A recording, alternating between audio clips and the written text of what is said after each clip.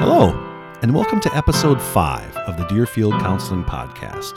My name is Charles Thomas, and I'll be your host today. In this episode of the podcast, we're going to be talking about a topic that is extremely important, but never really gets the attention and respect that it deserves. It's critical to almost every aspect of our lives, especially relationships. But many people kind of assume that you just know how to do this and it doesn't take any real work. But trust me, as a therapist who's worked with couples for quite a long time now, I can tell you, communication isn't something like breathing that just happens naturally. Communication is a real skill set, and regardless of how skillful you are right now, if you work at it, you can become a better communicator. So you might be thinking to yourself, well, Charles, why do I even want to bother becoming a better communicator? What are the benefits to my life to becoming more skillful at communication? Well, let me answer that question by telling you a little bit about the people I serve in my psychotherapy practice. While my clients are diverse in many ways, I'd have to say that a good 80% of them come to me because of some sort of problem with a relationship. The most obvious example of this is a couple who comes to see me to work specifically on their relationship. But a large number of the people that I serve who struggle with depression have some sort of relationship problem that is feeding that depression. The problematic relationship is often with their partner, but it can also be with a father, a mother, or a child. Our relationships come to define who we are in the world, and so it shouldn't be surprising that when they go wrong, we get depressed. So our relationships have a profound impact on our mental health. And what's one of the main keys to successful relationships? Well, you guessed it, successful communication. If we want to have successful, life-giving relationships, we have to learn how to communicate our wants and needs to our loved ones. And we also have to develop a skill set that can help us truly and deeply understand the other person in our life. And that's where communication skills come in. And that's what we're going to be talking about for the rest of this podcast. 10 fairly simple things you can do to become a better communicator, and if you're a better communicator, you can have healthier, stronger relationships. And trust me when I tell you, stronger, healthier relationships will undoubtedly lead to better mental health. Not just for you, but also for the people you love. I truly believe that becoming a better communicator is one of the most powerful things you can do to increase the level of happiness and contentment in your life. And much like the effects of exercise on our bodies, even making small improvements in communication can have a major impact in our life. So let's get started. Let's talk about 10 things you can do to become a better communicator. Number 1, learn how to be a reflective listener. Reflective listening is a complex and complicated process, but for the sake of simplicity, let's just hit a few high points. What does it mean to be a reflective listener? Well, reflective listeners listen at a deep level, and they frequently check in with the person they're listening to make sure they're hearing them correctly. Probably the most powerful skill here is summarizing. When you're listening and trying to understand someone, one of the most powerful things you can do is just stop periodically and make sure you understand where they're coming from by summarizing what you're hearing. A good way to start this is to say something like, okay, let me make sure I understand what you're saying. I hear you saying, and then you review what you have heard them say. Summarization is very important because we're all human beings, and sometimes, as hard as we try, we get things wrong. If you periodically summarize when you're listening to someone, you give that person the chance to correct you when you make a mistake. That way, the person you're listening to feels truly heard. When we feel truly heard, we're more effective communicators. And when we're more effective communicators, we have stronger relationships. So if you want to be a better listener, take the time periodically to summarize what you hear the other person saying. Another extremely important aspect of reflective listening is asking open-ended questions. What are open-ended questions? Well, those are questions that can't be answered with a simple yes or no. They're questions that get the other person to maybe delve deeper into what they're talking about. By asking open-ended questions, you're communicating your interest in what the other person is saying. Open-ended questions would include things like, how did you feel when that happened? What did you think about that? What was going through your head during that? Asking open-ended questions keeps the conversation going and are critical to helping the person feel understood. That's a very, very brief introduction to reflective listening. If you're interested in taking it a little deeper, you can find lots of great material online simply by Googling reflective listening. But let's move on to number 2 on my list of 10 things you can do to become a better communicator. My second suggestion is when you're communicating with someone, always be very, very clear about what your ultimate goal is. And don't lose sight of that goal during communication. What do I mean by that? Well, let me tell you a little story that demonstrates this concept. Many years ago, when my daughter was in first grade, she woke up with a fever of 99.9. Now, in my area, children are supposed to be kept home from school if they have a fever of over 100, and my daughter was right on the line. My wife wanted to keep her home, but I thought because she was still under 100 degrees, we should send her to school. We started to have a discussion about whether to send her to school or not. Like most conversations, it started out as rational and calm, but eventually it became more emotional. Both of us dug into our positions. Me advocating that we send our daughter to school, and my wife advocating that we keep her at home. We were both getting more and more upset, and we were getting nowhere closer to solving the dilemma when my wife said something really important. She said to me, "Charles, what do we really want here? What's our ultimate goal?" Those words took me aback a little bit. I was advocating so strongly for my position to send our daughter to school that I'd totally lost sight of what I really wanted, which was to do what was best for our daughter. Can you relate to that story? Have you ever found yourself so caught up in a disagreement and so caught up in winning that disagreement that you lose sight of what you really want? Well, that's what I mean when I say never to lose sight of what your ultimate goal is. Many times, we start out a conversation with a loved one with a goal of deepening our relationship or solving a problem, and then we quickly get sucked into unhealthy goals like being right or proving the other person wrong, when that's not really what we want. So if we want to be better at communication, we have to keep what our ultimate goal is in our mind at all times. And if we find ourselves getting sucked into more unhealthy goals, like being right, or winning, or proving the other person wrong, then we have to stop and take a moment and ask ourselves, what do we really want? If what we really want is to solve a problem or to deepen a relationship, then we have to make sure that we keep our eyes on that prize and not on the prize of winning.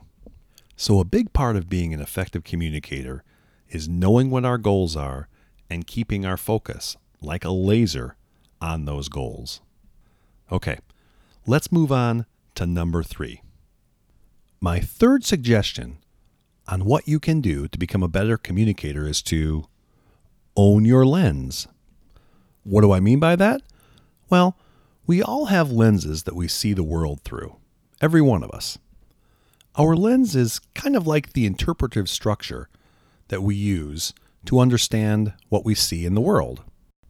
Our lens is influenced by where we grew up, and who we are, and even how old we are.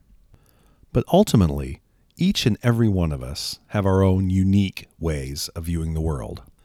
If we're going to be effective communicators, we have to own this fact. And we have to own the fact that the people we want to communicate with probably have their own lenses and see the world in different ways than we do. And while we may very passionately believe that our understanding of the world is correct, in order to be an effective communicator, we have to respect the fact that other people feel just as strongly about their view of the world as we do. Owning our own lens is the important first step in separating the facts of a situation from our interpretation of those facts. Number 4, if we hope to be good communicators and have healthy relationships, it's extremely important to apologize when we screw up. Apologizing is taking responsibility for what we did that contributed to whatever problem we're trying to work through. If you can master the art of apologizing, well, you're well on the road to stronger relationships. So, what does a good, healthy apology look like? I think a good apology has 3 main elements. The first, and maybe most important element of an apology, is that it's sincere. I know when I was younger and I did something wrong, my mother would force me to apologize to whoever I had upset, usually my cousin. I was walked out in front of him and told I had to apologize, and of course I did. But that apology was not at all sincere. For an apology to be successful, the listener has to feel that it really comes from the heart. And my suggestion is, if you are not ready to make a sincere apology, wait. Wait until you are. Insincere apologies probably do more harm than good. For an apology to be effective, it also has to be well-timed. You want to make sure that you have enough time to have an honest, intimate discussion with the person you're apologizing to. It shouldn't be a rushed affair. You should take a little time and prepare to apologize. Think about what you want to say to this person. And also, make sure that the emotions have died down enough that the person you want to apologize to is in a place where they can hear and accept your apology.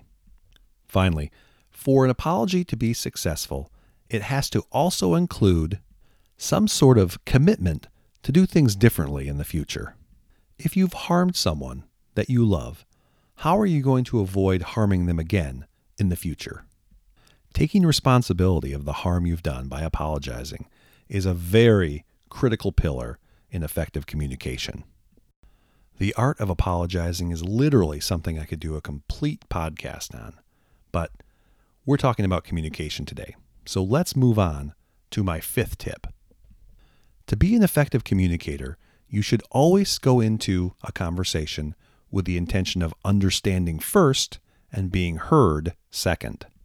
Effective communicators are people who seek to understand what the other person is saying first before they try to help the other person understand where they're coming from. You probably know people like this in your personal life. They're the type of people that you would describe as good listeners because they focused first on other people and they put themselves second. Practicing this skill is something I often spend a great deal of time in couples therapy doing. When working with a couple who have a strong disagreement over an issue, I'll often ask one to just listen and try to understand their partner's position for 10 to 20 minutes. And during that time, they are barred from expressing their opinions. The whole purpose of this exercise is to get people to learn this skill, to seek to first understand before helping the other person understand them. Prizing understanding over expression is a hallmark of good communication skills. Tip number 6.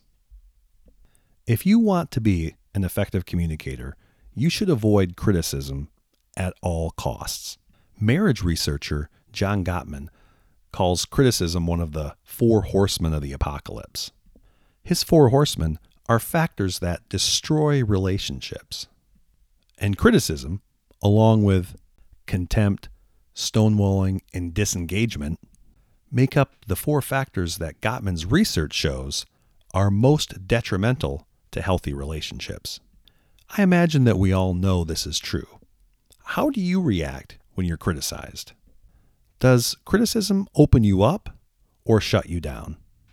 Does being criticized make you feel closer to the person criticizing you or more distant? And honestly, even when the criticism is constructive, what kind of job do most of us do in taking it? So avoiding criticizing the person you're trying to communicate with is extremely important. Number 7. Effective communicators do an excellent job of trying to see things from other people's perspectives. They take the proverb of walking a mile in someone else's shoes literally. If this skill doesn't come naturally to you, well, don't worry. You can learn it. Understanding the perspectives of other people makes you more open-minded, more compassionate, and, obviously, a better communicator. Number 8. When things get hard, when you're really disagreeing with someone, it's very easy to want to run away or to disengage. Even the best communicators among us sometimes need a break when the emotions become too overpowering. But the best communicators always go back. They don't give up when things get hard. They take a break if they need it, but they come back and they re-engage. So if you want to be an effective communicator, don't run away. Take a break if needed. Engage in some self-soothing if needed. But don't let heightened emotions push you into disengagement. Because disengagement is the enemy of both communication and relationship. Number 9. Be humble. American psychologist Albert Ellis had a very colorful phrase to describe human beings. He liked to describe people as effed up, fallible humans. Except Ellis always used the entire F word. And Ellis wasn't trying to pick on anyone by using that phrase. He was trying to make the point that all of us are broken and fallible. None of us are perfect, and all of us make mistakes almost every single day. Good communicators understand this truth about themselves and about other people. They're able to accept their own faults and the faults of others. And when their loved ones let them down or disappoint them, well, good communicators understand that this is, unfortunately, inevitable. The more you're able to own your own limitations and accept your own fallibility, the more effective communicator you'll become. Number 10. Unfortunately, we live in a world where compromise has become kind of a dirty word. Many people feel that compromising their position, even in small ways, should be avoided at all costs. But sometimes, being willing to compromise can be an act of great love. Effective communicators are masters in the art of compromise. They're willing to engage in the sometimes messy give and take that comes with compromising within relationships. And the relationships are usually stronger because of that fact. So being an effective communicator many times comes down to the art of compromise. And to be a good compromiser, you have to be very clear about what is non-negotiable and what is negotiable. It's completely healthy and acceptable to have areas where you don't feel comfortable negotiating. But the most effective compromisers keep those non-negotiable areas very small, because they know the more flexible they are, the more likely they will get a compromise that they're happy with. So there you have them, my 10 suggestions of things you can do to become a better communicator. I hope you enjoyed this podcast and found it useful. If you'd like to give feedback on something you heard in this podcast or any of my other podcasts, you can do so on my website, anchor.fm/Deerfield. The music you hear at the beginning and end of this podcast is courtesy of Hawthorne Music. That's all for now. Until next time, be well.